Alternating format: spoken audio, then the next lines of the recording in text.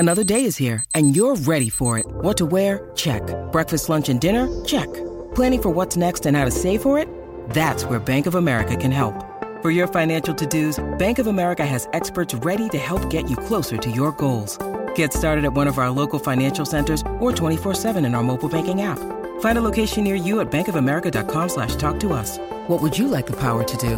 Mobile banking requires downloading the app and is only available for select devices. Message and data rates may apply. Bank of America N.A., member FDIC. When you need mealtime inspiration, it's worth shopping Kroger, where you'll find over 30,000 mouth-watering choices that excite your inner foodie. And no matter what tasty choice you make, you'll enjoy our everyday low prices, plus extra ways to save, like digital coupons worth over $600 each week. You can also save up to $1 off per gallon at the pump with fuel points. More savings and more inspiring flavors make shopping Kroger worth it every time. Kroger, fresh for everyone. Fuel restrictions apply. Dear gas prices, go take a hike. Toyota is the #1 retail brand for electrified vehicles for 22 years. The Toyota hybrid lineup brings efficiency with power and savings with style. Not to mention top tech to help keep you connected. Plush premium interiors and the most advanced Toyota safety features.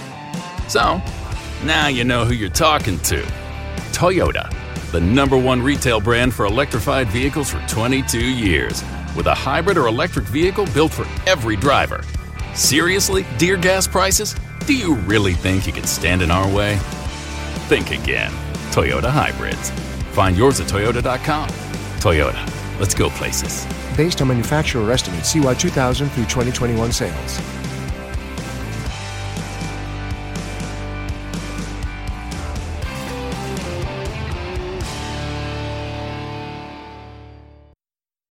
It's another one of our weekend previews here on the Blue Room. Of course, it's Burnley at 12:30 on Saturday at Turf Moor. And joining me this week to have a chat about the Claret is Natalie Bromley from the No Nay Never podcast. Always a fantastic guest on football and Burnley. It was great to have a chat to her about what's going on at Turf Moor at the moment. Here's a little segment from our conversation in regards to what's not been quite going right for Burnley on the pitch this season. Just a reminder, if you want to hear a little bit more from us and this show in full, as well as multiple shows every weekday in the build to Everton's games, it's patreon.com/the Blue Room Extra. That's patreon.com/the Blue Room Extra. But regardless, enjoy this little segment, and I fingers crossed we'll see you over on Patreon for some more Blue Room Extra. Look at the table now. 19th, obviously you've got a game in hand as well. 19th, but one win from 9 games is, and I think the one that stands out for me is the 17 goals conceded by Burnley is something that really, really stands out. I mean, what's gone wrong since that great end to last season? I think the great end to last season was a bit of an anomaly, to be honest. Now, that's Project Restart that we're talking about here. We ended up, I think, being like 3rd in the table in terms of form. Those last 9 games that we played in Project Restart, we only lost 1 game. We went 8 games, and most of them we won as well. We had a great run. But a lot of it was masking a lot of problems that we had inside the club. There's been widely reported huge fallout between the chairman and Dyche. I think the common consensus is that one of them's going shortly. And we're all hoping that it's the chairman and not Dyche. So they're barely, apparently their relationship is broken down, that they're barely on speaking terms at the moment. We had obviously all the takeover talk which came out of nowhere. Dyche was incredibly annoyed by the fact that he let the board just didn't sort out any of the contracts at all. So we came into Project Restart with kids on the bench and 3 keepers. We couldn't fill a bench. We had players like Jeff Hendrick going out the door, which was an absolute nonsense. Yeah. We lost Aaron Lennon. Joe Hart was going to go anyway, but we lost 7 players. Then we had half the first team out injured as well. So it was like, now every team, even any team's going to struggle when you've got 7 first team players from the season before all out, either injured or out of contract and can't play. That is always going to cause you problems. So I think, like you say, I think the boys did rally round and they did just try and I think some of that was because they'd just come out of lockdown and they just wanted to play, and Dyche wanted to give them a boost. But for me, the start of this season is just a continuation of what was going on there. All of the arguments and the negative press did settle down a little bit, but the summer transfer window, Dyche was very, very obvious and came out in the press and said, we need players, we need bodies, because we're down 7 players from where we were last season. And last season when we started, we already said our squad was too thin, and now we're 7 down from then as well. And we ended up signing nobody apart from Dale Stevens from Brighton and for 750,000, who was brought in purely because Jack Cork's on a long-term injury and we needed central midfield cover.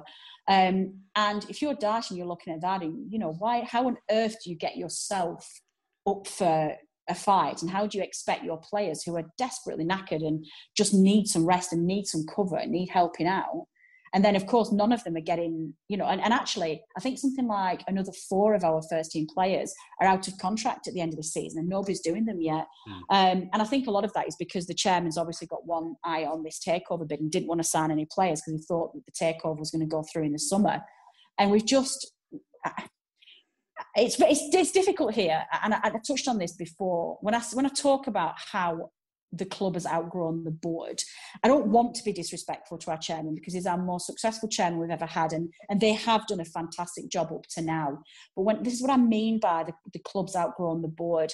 They've taken their eye off the ball. They think that they can just hang around the Premier League and expect Daesh to run miracles. And they've seen for the past 5 years that we've even finished in Europe in 10th and survived on a threadbare squad with grit and determination. And at some point that was going to catch us out. The players can't do it every year. They get older every year. Ben Mee's 5 years older than he was when we first got into Premier League, and you're still expecting him to do it.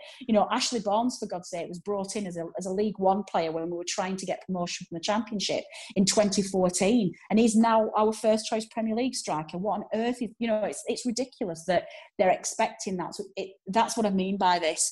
And I think the other factor as well is that we have stayed static this year. Our board is expecting our club to do the same thing we've done for the past 5 years and for it to work. And 3 problems with that. Number 1, the players are older and they're just not as quick and not as sharp as they were. Number 2, other teams have sussed that out now. They just need to see how we played last season, make a few tweaks to their games, and they just basically know how to beat us now.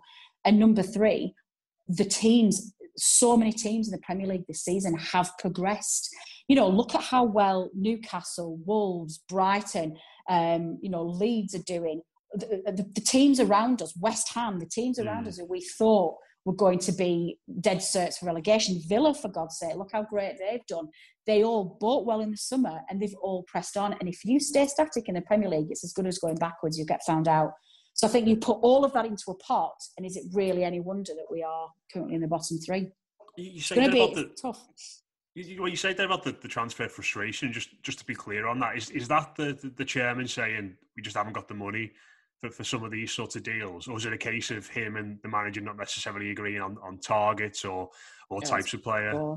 Yeah. Right. Well, yeah, you've got to bear in mind we can only talk about what we've had access to, and quite rightly, a lot of these conversations are private in-house, and as fans, we're not privy to everything that goes on behind closed doors, and that's absolutely right. We were told, we've all been led to believe in the summer that it's just the chairman keeps saying we don't have any money, we don't have money to spend on transfers. And then you kind of question that and say, well, somebody's got to answer some questions here then, because we've had 5 years worth of Premier League money and we've not bought any players in 5 years. Like, where on earth has all this money gone? There might be a perfectly good explanation for that, but I'd quite like it, please, because that's ludicrous to suggest that we haven't got £15 million available to replace the right winger who we haven't got one, and our only one is made out of glass. So that there's the question about that. And then one of our local journalists, who's a really respected local journalist from the Burnley Express, in the summer transfer window, wrote an absolutely scathing article, and I give it an awful lot of credit because it's very much unlike him. Normally, I don't know if it's like this with you guys, but normally local journalists are a little bit shackled with what they can and can't say to preserve that. Yeah. They're almost a PR exercise for the club. And he was scathing, and he went as far as to say that he thought what the board was doing was negligent. So actually that made us all stand up and read it, because it's just unlike him to publish that article. And in that article, he did say that some of the transfer problem is that the board did make monies available. And of course, we were trying to sign young Harry Wilson from Liverpool. And that was supposed to be... We wanted to pay 15 and Liverpool wanted 18, and it fell over because of that. And you go, what? Are you kidding me? Like a creative winger of that calibre who we're desperate for, we lost a deal for $3 million. Like, that is scandalous. And apparently the press were reporting that was because that was a chairman target and Dyche didn't want him. Now, listen, who knows whether this is tittle-tattle or what. So I think if you take all of those things, it very much sounds like there was a certain amount of money made available to the board, which wasn't enough money, but the targets that then the board were identifying were targets that Dyche was like, I don't want that player. He doesn't fit into what we want to do. So actually stop wasting your money, because this is going to be a waste. You know, we can't as a club afford to waste that money. But, you know, one thing I think that's coming out of what we've talked about today, Matt, is very much that am I not just building here a profile of a very unstable and unhappy camp? Grand Canyon University, a Christian university, is one of the largest and fastest growing universities in the country, offering over 250 engaging programs online. GCU integrates the free market system and its welcoming Christian worldview perspective into its academic programs and throughout its online campus. GCU's online students received over $144 million in scholarships in 2021. Visit gcu.edu/myoffer to see the scholarships you qualify for. Find your purpose at Grand Canyon University. Sports Social Podcast Network.